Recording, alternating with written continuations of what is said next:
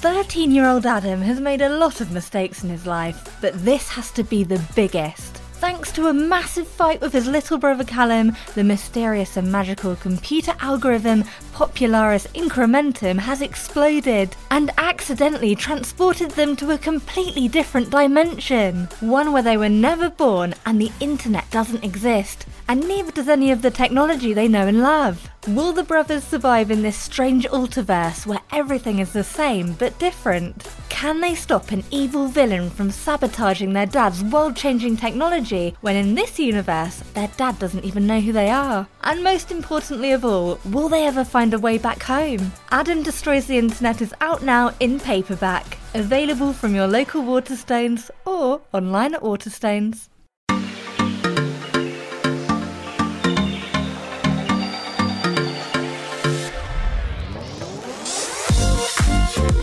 Hello, it's Sean, and we're here with another episode of Fun Kids Meets. This is where we bring the most interesting people to you every week. From celebrities to people who do cool things in space, in science, authors. We've got the best people for you right on this podcast. And one of the best people is on this podcast right now. And it's Dan from Fun Kids. Hey, Dan. Hello, Sean. Thanks for having me back on Fun Kids Meets. Today, I've brought for you I brought a contact from my science world for you today. Dan is the king of science. If you heard last week, we established him as scientific royalty. We did indeed. Last week we spoke about robots who were drawing from your ideas. Now this week I spoke to a dude all the way over in Hawaii, all about why fish glow in the dark. Oh, nice. Which is the technical term is bioluminescence, I believe. Bioluminescence in fish. Yeah, I spoke to a lovely chipper chap called Tom Iwaniki, as I say, from Uni of Hawaii. So we know that fish down deep and deep and deep in the sea, where it's pitch black, they have evolved to be bioluminescent, to glow in the dark, simply pretty much so they can see what's going on.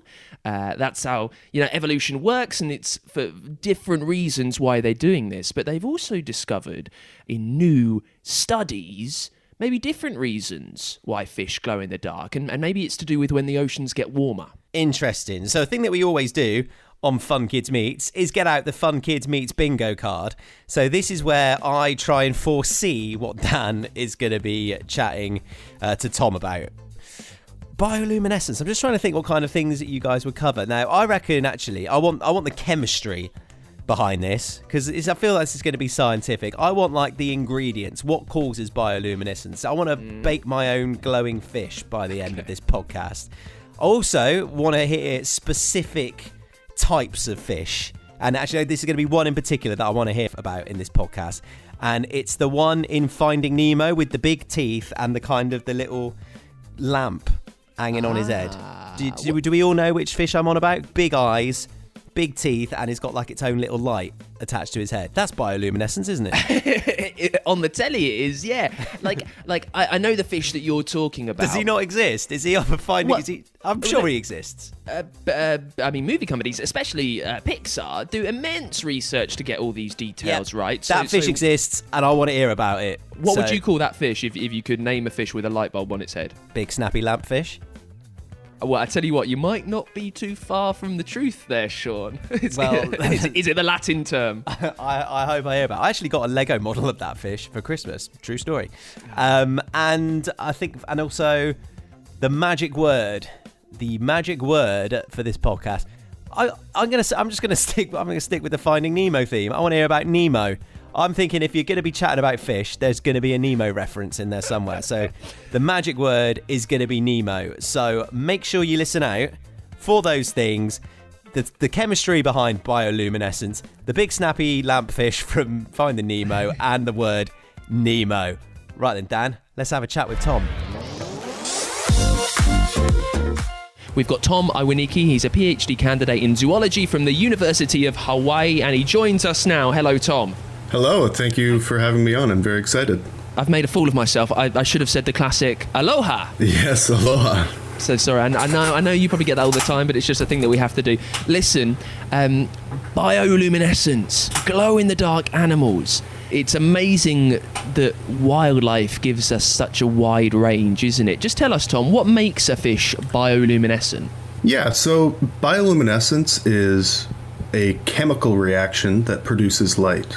It happens in not only fish, it happens in bacteria, algae, and many different animals. And so the basic machinery involved in bioluminescence is a protein that we call luciferase. It mixes with a little molecule called luciferin and a tiny bit of oxygen, and it binds up, that luciferase binds up the luciferin, gets it really wound up and excited, and when that luciferin returns to its sort of normal state, sort of slunks down and relaxes, it releases the puff of light from that energy that's been built up. And done in aggregate millions of times in a cell, that's what produces the light that we're able to see. So that's what it is, but why is it there? Why do fish, mostly deep down in the ocean, I think, why do they need to glow in the dark? Why do they need to give themselves away? Yeah, so that's actually the question that really keeps me busy and keeps me excited, actually. I love this question. There are almost as many forms as there are functions of bioluminescence. Some animals bioluminesce to communicate with each other in the deep, dark ocean in particular. They can use light to attract mates. Many animals use it for defense also. An example is seen in shrimp. When they're swimming around and a really big fish comes a little too close for comfort, that shrimp actually releases a bright, mucousy cloud of light that blinds the fish and startles it, allowing for the shrimp to escape to safety. Other forms of defense for bioluminescence include camouflage, or even bioluminescence can be used as a burglar alarm. So if you're being sort of munched on and disturbed by a predator, what you could do is draw the attention of larger predators that come to your rescue. Also, bioluminescence is used on the offense as well. A classic example is the anglerfish that dangles a tiny little barbel of light right near its mouth that draws in unsuspecting prey to within reach. Are you able, Tom, to, this might be a little bit before your expertise, but are you able to try and talk us through why we think they originally evolved this skill? Yeah, so that's a really exciting question, because what scientists have found is that bioluminescence has evolved, now the recent estimate is more than 90 times independently across life.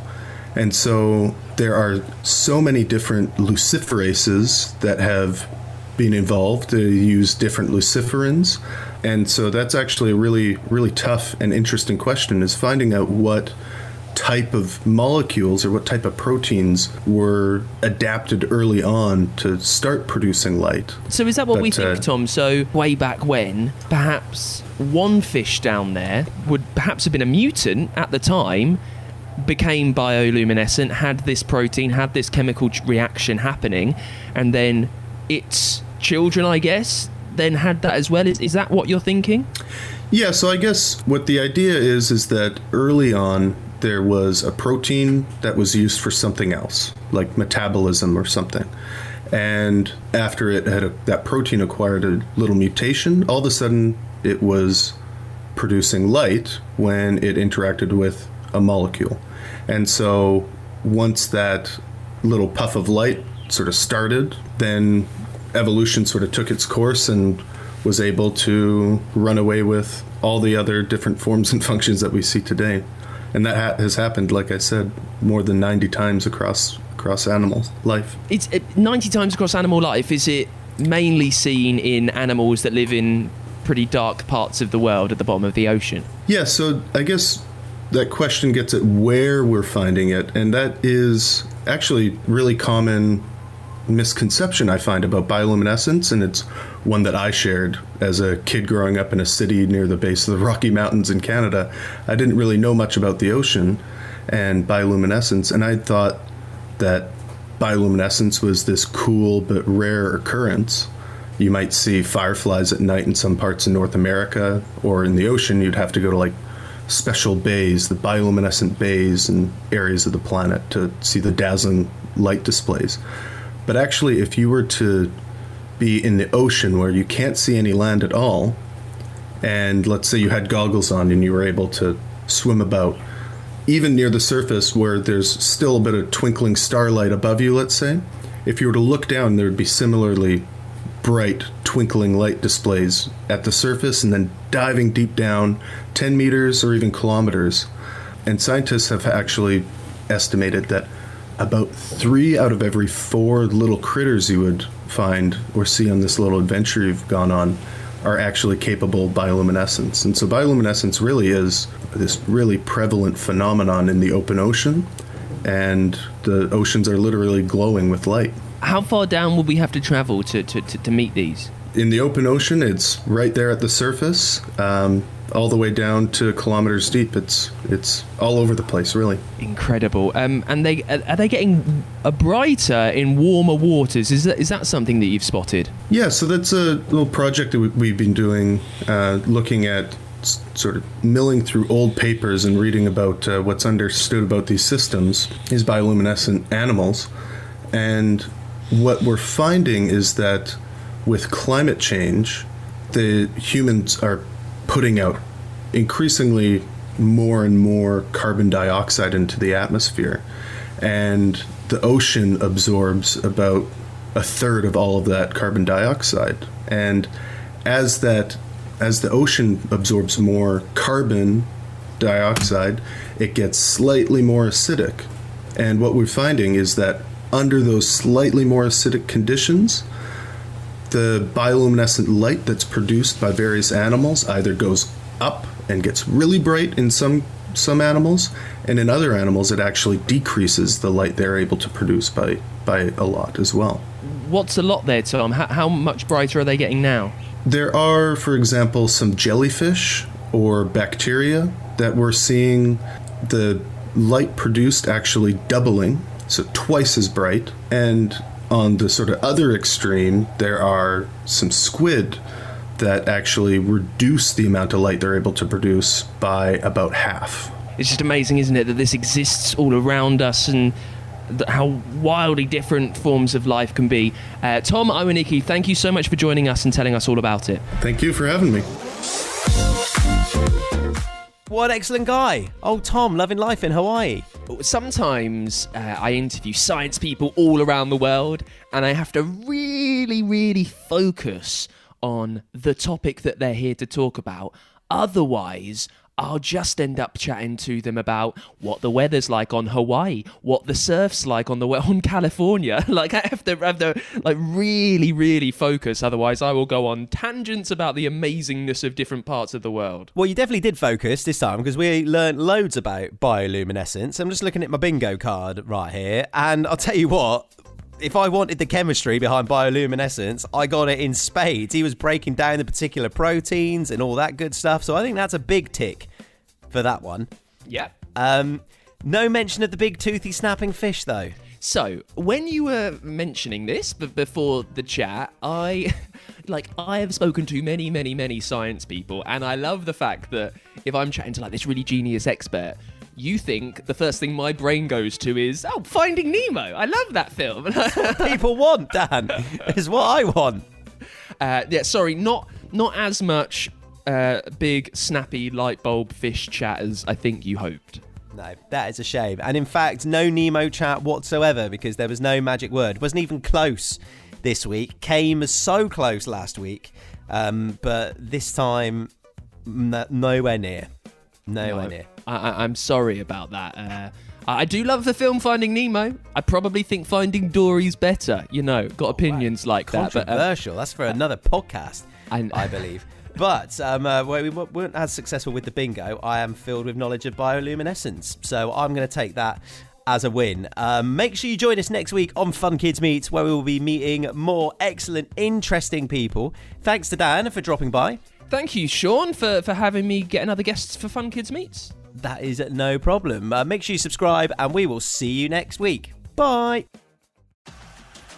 13-year-old Adam has made a lot of mistakes in his life, but this has to be the biggest. Thanks to a massive fight with his little brother Callum, the mysterious and magical computer algorithm Popularis Incrementum has exploded and accidentally transported them to a completely different dimension. One where they were never born and the internet doesn't exist, and neither does any of the technology they know and love. Will the brothers survive in this strange Ultraverse where everything is the same but different? Can they stop an evil villain from sabotaging their dad's world-changing technology when in this universe their dad doesn't even know who they are? And most importantly of all, will they ever find a way back home? Adam Destroys the Internet is out now in paperback, available from your local Waterstones or online at Waterstones.